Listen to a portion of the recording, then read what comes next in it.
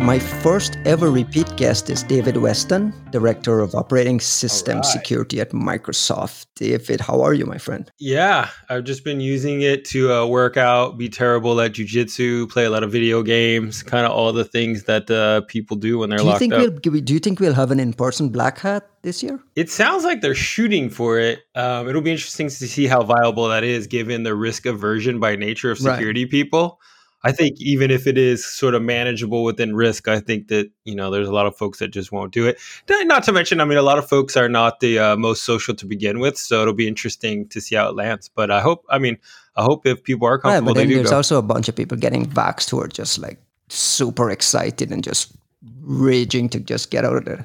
I'm definitely one of those people that as soon as it's safe and reasonable, I will be very excited. All right, David, enough with the small talk. I invited you back on the show to talk about your security signals report. You guys did a survey. I believe it was 1,000, what do you call them? SDM, security decision makers, specifically focused on firmware security.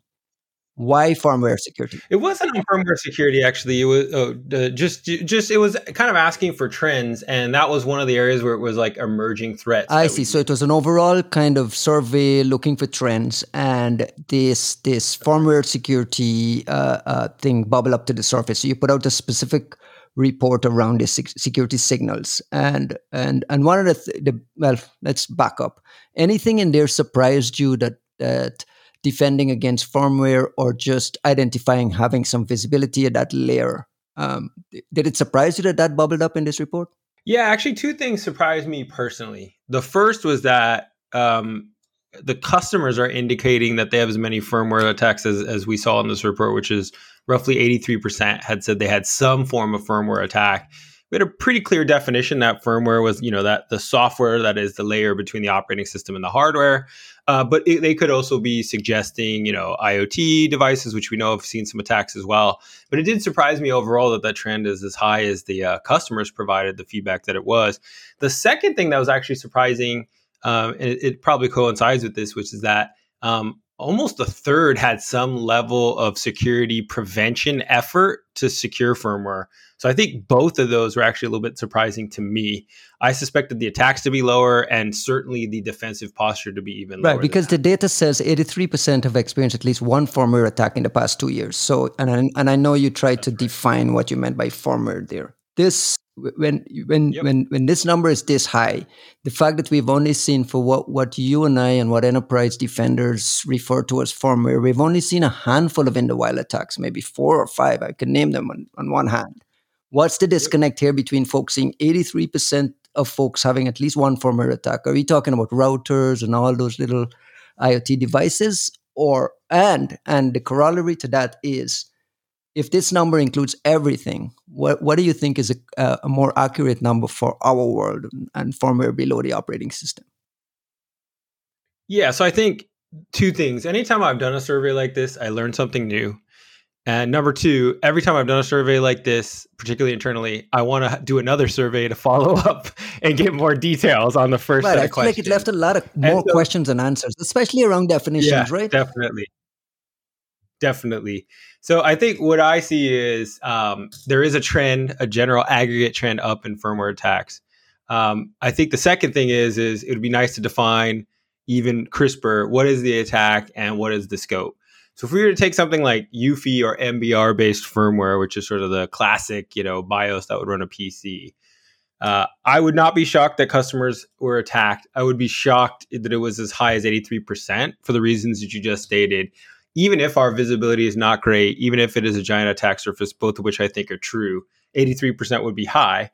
When you start to think about the number of devices in a network that are involved in digital transformation, so IP cams, printers, computer visualization devices that are much more common in the AI ML world for doing kind of modern retail, those types of things, that starts to make a lot more sense. And so my general viewpoint is that's how customers. So they're translating firmware to be anything from multi-function printers to air conditioning, vac shops, and all that stuff that has some sort of firmware component and some sort of internet connectivity. Yeah, that would be my suspicion. It'd be great to double click there. Because when you start to add in like Mirai botnets and some of those viewpoints, I think that firmware in the customer's viewpoint is anything I have to write directly onto hardware. We start to talk about an embedded device, whether that be RTOS or Linux, that would likely be the customer's perception. That said, I think the trend is clearly up. That firmware across the whole, I think, is a viable attack surface. That's not surprising. So I think the follow up here will be, let's get a little bit more specific.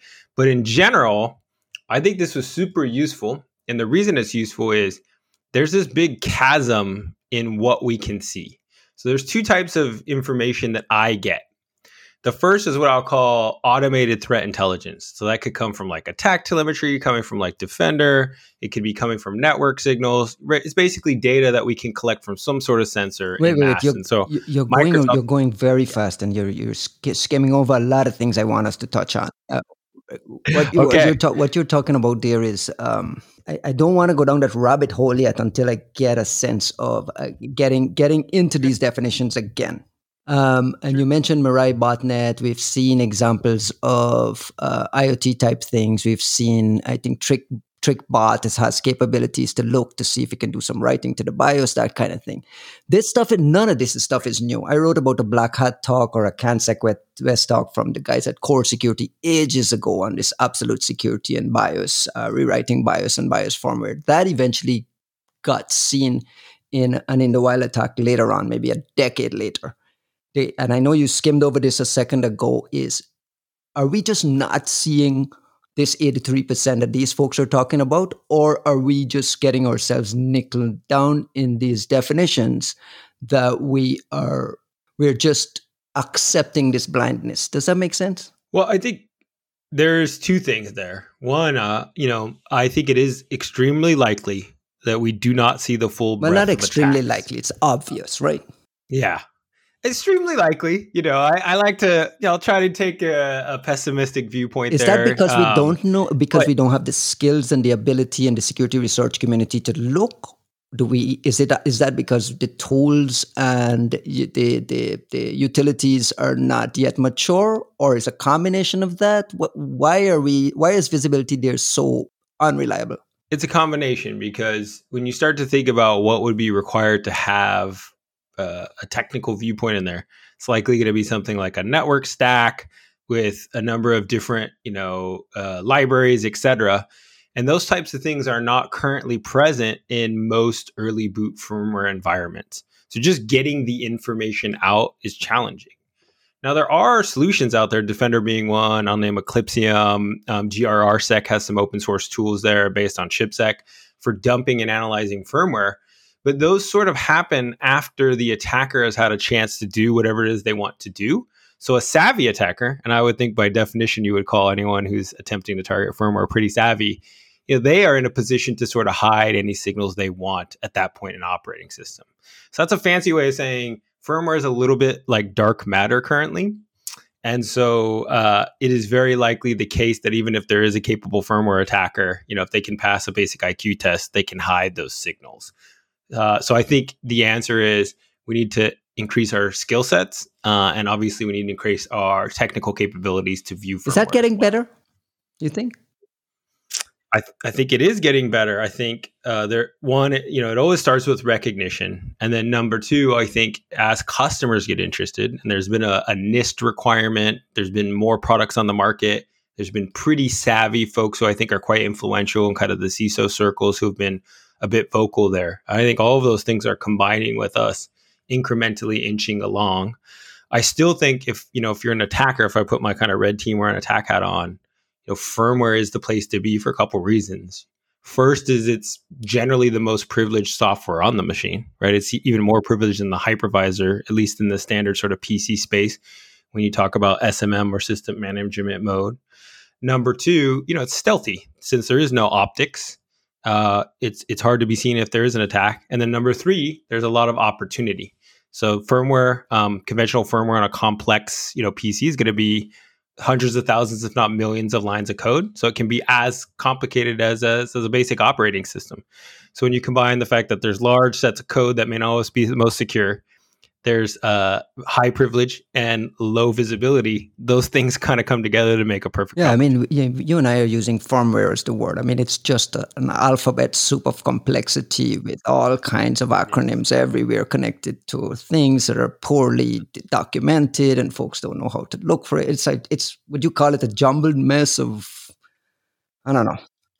It certainly can be. I mean, there's some folks out there who are incredibly Right, but impressive in that's their the point, ability to right? It's kind of just a handful fluently of very, switch. very a tiny handful of folks, and That's right.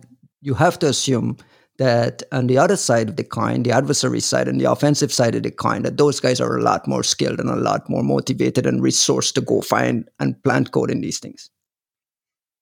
Yeah, I tell this anecdotal thing a lot. You know, in my line of work, I get to interview researchers from all sorts of places, some of which come from, you know, government agencies or contractors.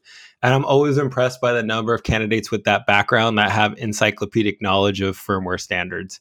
So that actually is an indirect signal that Absolutely. tells me a lot about the potential Well, popularity. Yeah. let me play devil's advocate and say to you now, I talk to CISOs Sure. all the time, and whenever I raise firmware or anything below the operating system or biosecurity or anything at that level, they say to me, they roll their eyes and say to me, dude, I gotta freaking figure out how to get my people to stop clicking on basic phishing. I gotta figure out how to patch Yeah. this and patch that. I gotta figure out how do I deal with the shadow IT of what WhatsApp is in my organization. What are you telling me about freaking firmware? Is that a fair assessment of what defenders are dealing with, and at a practical level? Oh yeah, I think there's a fair amount of kind of treading water, and I think this report actually does a great job of talking about how often responsible security individuals are spending their time on kind of this recurring theme of like fix it and then move on to the next incident, fix just enough and move on to the next one. So I think if you're one of those folks who are caught on this, and we say about 62% of the respondents in the survey said they're caught on that kind of treadmill, then I think that's a rational perspective. That said, here's my view. A strong security program is going to have a good mix of tactical, so fixing immediate problems, and strategic, making sure that you don't get into debt from new problems. And so I think I would caution folks to say, if you put all your eggs in one basket, you're just going to sink further and further into debt, right? You've got to have an ability to get out in front of things. And if you had to pick things to get out in front of, I think firmware is potentially one that you might select for the reasons I said previously. So it doesn't surprise me. And, you know, I'm not going to walk in someone else. I can't walk in someone else's shoes, so I can't say all the things they're dealing with. At the same time, I think, you know, kernel attacks, you know, it was just a few years ago, we thought sandbox attacks were impossible. Now we see them pretty regularly when it comes to 0-day chains. And so firmware is definitely a place from my perspective that you want to get ahead of. You said 40% of the folks are spending resources, and I assume this is budget and people and everything, towards proactive and preventative measures. But these decision makers, Yep. would like to perhaps focus more on preventative measures even more. Can you outline what that would look like? What are some actual preventative methods that work, measures that work, and are practical? Yeah, absolutely. So the first one is patching fast. I think it's surprising to a lot of folks who kind of live in the security researcher mindset. They sort of almost on the borderline of arrogant to sort of say like, well, if the vendors would just release patches, things would be fixed. But what we find is the faster and faster we patch, the more that pushes challenges downstream. We all know that as try as we might, patches are not perfect. So many of our customers translate that into the need to do integration testing, etc., on patches. And so I think figuring out in an organization how to streamline that patching, make it more comprehensive, make it faster, I think that is one of the top things that I would advocate a security organization to spend their time on. When you It's say not patching, you're glamorous. talking It's about not fun. patching at this layer, this firmware level of patching? Just no, I'm Across talking the about board. across the board. I guess if you're asking about preventative measures, I think we're still even in 2021 now. So you think that 40% many number of folks who are focused and spending a lot of time in proactive preventative around patching is a low number? Yeah, I think 39% of folks spending time on preventative across the board is just not enough. And I think a substantial portion of that from the customers I've talked to, many of who are probably respondents in here, that a good chunk of that actually needs to go to patching as kind of Right, prize but it comes zero. back to the treadmill Then, argument, right? I mean, they don't have a choice, right? They just have to be that way. That's right. I think there's two ways to look at patching. One is reactive, plug a hole that's being exploited. Another is to say, my entire organization is patched within N hours of a patch release. And the preventative component I'm talking about is that second one, which is designing your organization around being able to accept patches and distribute them effectively with the right controls in place. I think that is actually a preventative approach. Right. And it comes back to asset management and asset discovery and asset visibility, right? I mean, that's the biggest, right? All that grunt work. When you talk about foundational things and getting ahead of things. And I agree with you that the firmware layer is where the sweet spot is for advanced adversaries first, and then it filters down to crimeware and the rest of the guys later on. How far away you think we are from seeing how far away do you think we are from the day when a firmware attack is not a news headline anymore? I think it's in the near future, because I think attackers will continue to poke on that, will increase capability. If we've seen kind of past historical models from browser attacks, et cetera, there will reach a peak point of awareness, which means solutions will then come on to address those problems. And I think we can get control of this. And I think actually a lot of it is back to patterns we've seen in the past. So having maturity around updates. Firmware is one of those places where, there isn't an easy patch Tuesday. Most manufacturers have not uploaded. The patching and the responding to this as well is heavily reliant on vendors having some sort of patching pipeline and a reliable patching mechanism to get it down to end users. And on the consumer side, it's a whole nightmare. I mean, it's a whole ball of wax. But even on the enterprise side, where at least you have some tools to get some sort of visibility, that becomes crucial, right? Yeah, that's right. And the problem is many of those tool sets can be divergent between manufacturers. So if you have kind of a different set of OEMs across your ecosystem, from one set of PCs to your tablets to your servers, getting that comprehensive view to update firmware is challenging. And so that is not something to sneeze at today. And I think a lot of the trend upwards is based on that sort of lack of fundamental capability. Do you think security programs have the resources to absorb what is needed to protect firmware and to protect this below the operating system layer? And the question is, do buyers and enterprise defenders have to treat this as a brand new category altogether? I think there's a couple different approaches to look at. I think certainly you could, from what we've seen, mitigate most of the in the wild attacks by simply staying on top of patches. The attacks that we've seen usually come post-patch, and so that is a good approach. A second approach, I think, is you could work with a manufacturer who's got a quality set of security development practices on the firmware and can update fast and reliably. I'll point out Surface as a manufacturer that does pretty well there. They've open sourced most of the firmware. It comes through Windows Update on Patch Tuesdays, through capsule updates, and the team building those security features is highly mature, is managing it with a known process, based on MSRC. So that seems to be a good place. Apple's another place I would point to, doing a really fantastic job there. And then, Chromebooks have Core Boot. So I think that's a good option as well. Then there's the third approach, which I favor the strongest, which is combine the first two, right? Which is the ability to kind of do some updates, the ability to have regular secure development practices, and then combine that with a hardware sandbox. So some of the capabilities that we've built into Secured Core PCs, which is kind of like the gold star branding around security in the PC space, it makes use of capabilities from Qualcomm, AMD, and Intel to essentially reattest everything that the system needs to rely on firmware for post-firmware boot. So in essence, it says, firmware, do what you're going to do, but I'm going to check your work anyways. And they're going to do that through sort of hardware validation and trust. And that's a nice capability, because in essence, what it says is the firmware can lie to me, or it can be exploited and do bad things, and I still have a chance to go and make that right, or at least validate that before the system boots. So you could have a situation in which, a firmware has been exploited, maybe an early boot. It's been used to modify some key system property.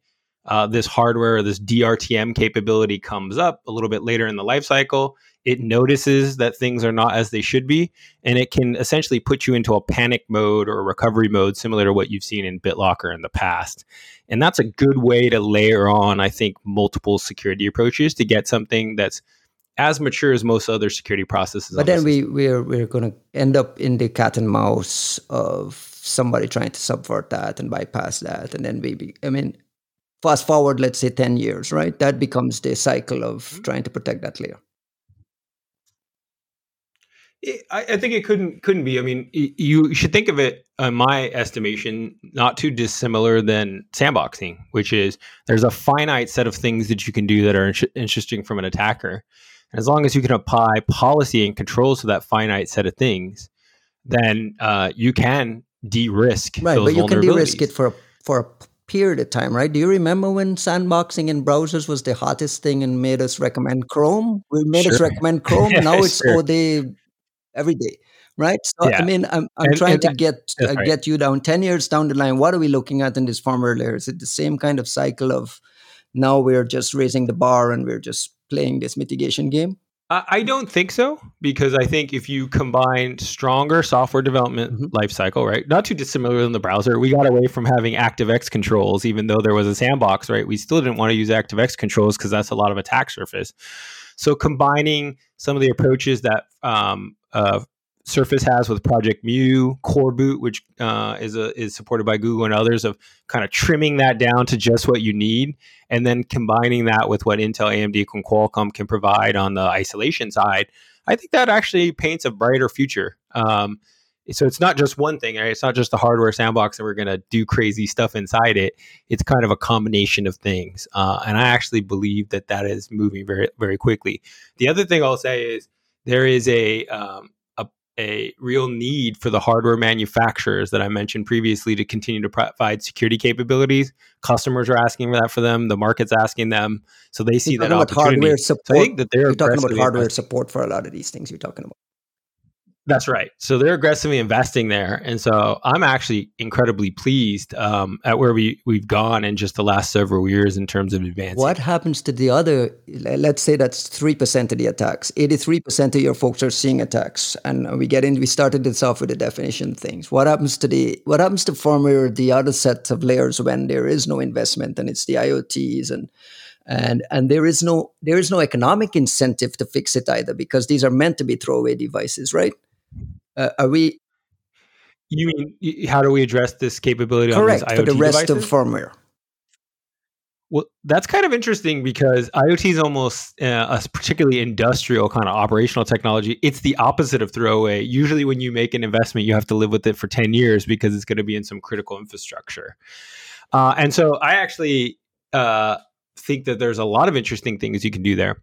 Number one, I can say on the Microsoft side, and Ryan, you might not realize this, but a good chunk of my job at this point is actually helping to increase the security of the what we call the intelligent edge, which comprises IoT and other capabilities that connect to Azure. So I'm actually right in the middle of this. So I'm excited that you brought this up. There are some state-of-the-art approaches. I'd point you to Azure Sphere as one. That is a very strong hardware-backed root of trust and boot process.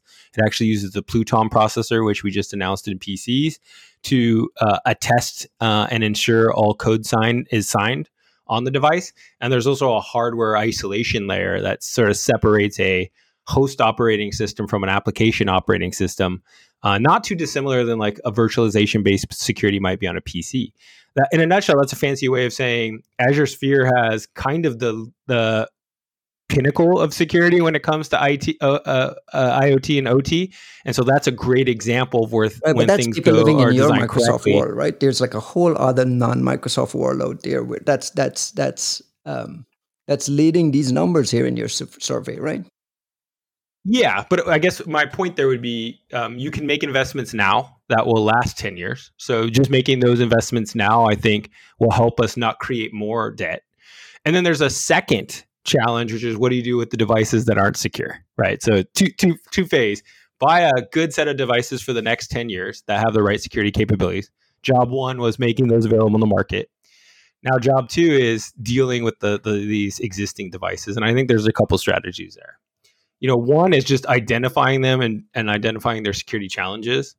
About a year ago now, we purchased a company called CyberX out of Israel that does a really nice job of from the network analyzing, discovering, and categorizing devices based on risk, which helps. And it can tell you, for example, what the capabilities of those devices are, who they talk to, if they're being attacked.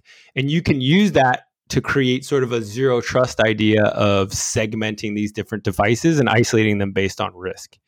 Going forward, I think what we will want to provide is the capability, and there's a number of firms out there doing this, to scan and analyze the firmware on these devices before you connect them to the network, and then use strategies like Azure's update mechanism, and I'm sure many other cloud providers have them, to keep these devices up to date.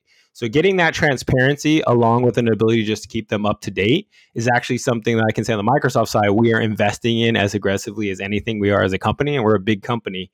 And I imagine that's actually happening across the board. So I actually think it's further behind PCs, but there's reasons to believe in the future this will be a containable Right, and you have the advantage in that you have a robust, well-engineered updating mechanism and updating system. Exactly. I drive a Tesla, for instance. Whenever I get an update across my Tesla, right, you start to see the implications of poor patch quality. You start to see the implications of a reliable updating mechanism that you can actually rely on for a vehicle that I have to drive on the road. But when a piece of firmware update comes down, right, it's an exciting thing. Whether it's security or features or whatever is built into that pipeline, it's an exciting thing. It makes your dumb device much smarter 2 or 3 years after you've bought it, right? That absolutely. Can you talk a little bit about how do we get to a place where people are much more comfortable to click and say, yeah, or to just leave it to automatically update itself and have that reliable pipeline? I think, you know what I mean? Yeah, and I think this is a place where the manufacturers, including Microsoft, just need to take kind of responsibility, which is, I think the customers are demanding, as close to perfect as possible. They're actually quite understanding as long as you're transparent about where the problems are. But as an industry, we need to get better at updates. And even though it's become sort of normalcy for us all to say, hey, these 1 billion devices or so get updated every Patch Tuesday, the amount of engineering and complexity that goes into making that great every month is just astronomical. So I think customers will, over time, as we get better as an industry, just become more accepting.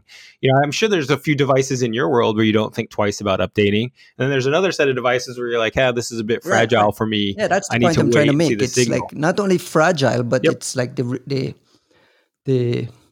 like downtime cost and the breaking of certain things are just not risks you're willing to absorb, right? Right. So I think what we have been doing from a Microsoft perspective is trying to leverage our substantial insider community to help, validate some of these things, do A/B testing, many of those sort of statistical methods for ensuring quality, and they've been paying dividends. And I think over time, that kind of approach will be generalized across IoT, across every device in your world. And I do believe that those methods of having an insider program and the ability to roll out slowly and roll back quickly will result in customers getting to the point where they don't think twice. We're getting up in the half an hour mark, and I want to let you out on this. Microsoft and others in the industry have kind of matured to the point where they have this robust, secure development lifecycle. Everybody's shifting left, moving vulnerabilities more left, minimizing risk that way, having your SDL process mature, all this happy stuff. And we've come a long way on Windows and some of the other operating systems and server systems there. Are you seeing the same level of security investment on the development side in IoT firmware, in some of these issues we're talking about, or are we 10 years away from where Windows was in the XP world? I don't think we're 10 years away, but we're not there. And that is kind of a mixed bag, right? And so, for example, we've got real-time operating systems out there that are primarily based on being able to be efficient and run in on tiny light bulbs. And so they don't have all the mitigations and security features at an operating system level. And the vendor doesn't have an economic incentive to do that because the light bulb is meant to be thrown out. It's not meant to be updated and kept refreshed for years, right? I think historically it's been thought of that way. I think that there are devices like Azure Sphere that are changing the economics and incentives. And Azure Sphere is help me understand what that is. Mm-hmm. It's a combination of hardware and some of that hardware is actually derived from our experiences with products like Xbox and Windows, that essentially develops a hardware sandbox that separates a host application from the IoT application on the device. So, for example, you could have this custom Azure Linux as your host operating system and a separate real-time operating system host your application. And that gives you what the Sphere team calls this 7 properties of a secure device, which is things like having root of trust, compartmentalization, et cetera, et cetera. In essence, what it does is it brings an IoT device. It's still relatively cheap, right? It's price competitive. It brings to a real-time operating system something that you can run on an air conditioner. It brings it in line with the kind of device security you might have on an iPhone or a PC. There's certain baseline it can render to those devices. That's right. And you also get 10 years of updates. You get validation of those updates. You get a small trusted computing base. You basically get all the good things that you'd want in a cloud provider or your mobile device on IoT. So that's why it's not 10 years away. There are tools and platforms that are already available and more coming down the pike to help fix this.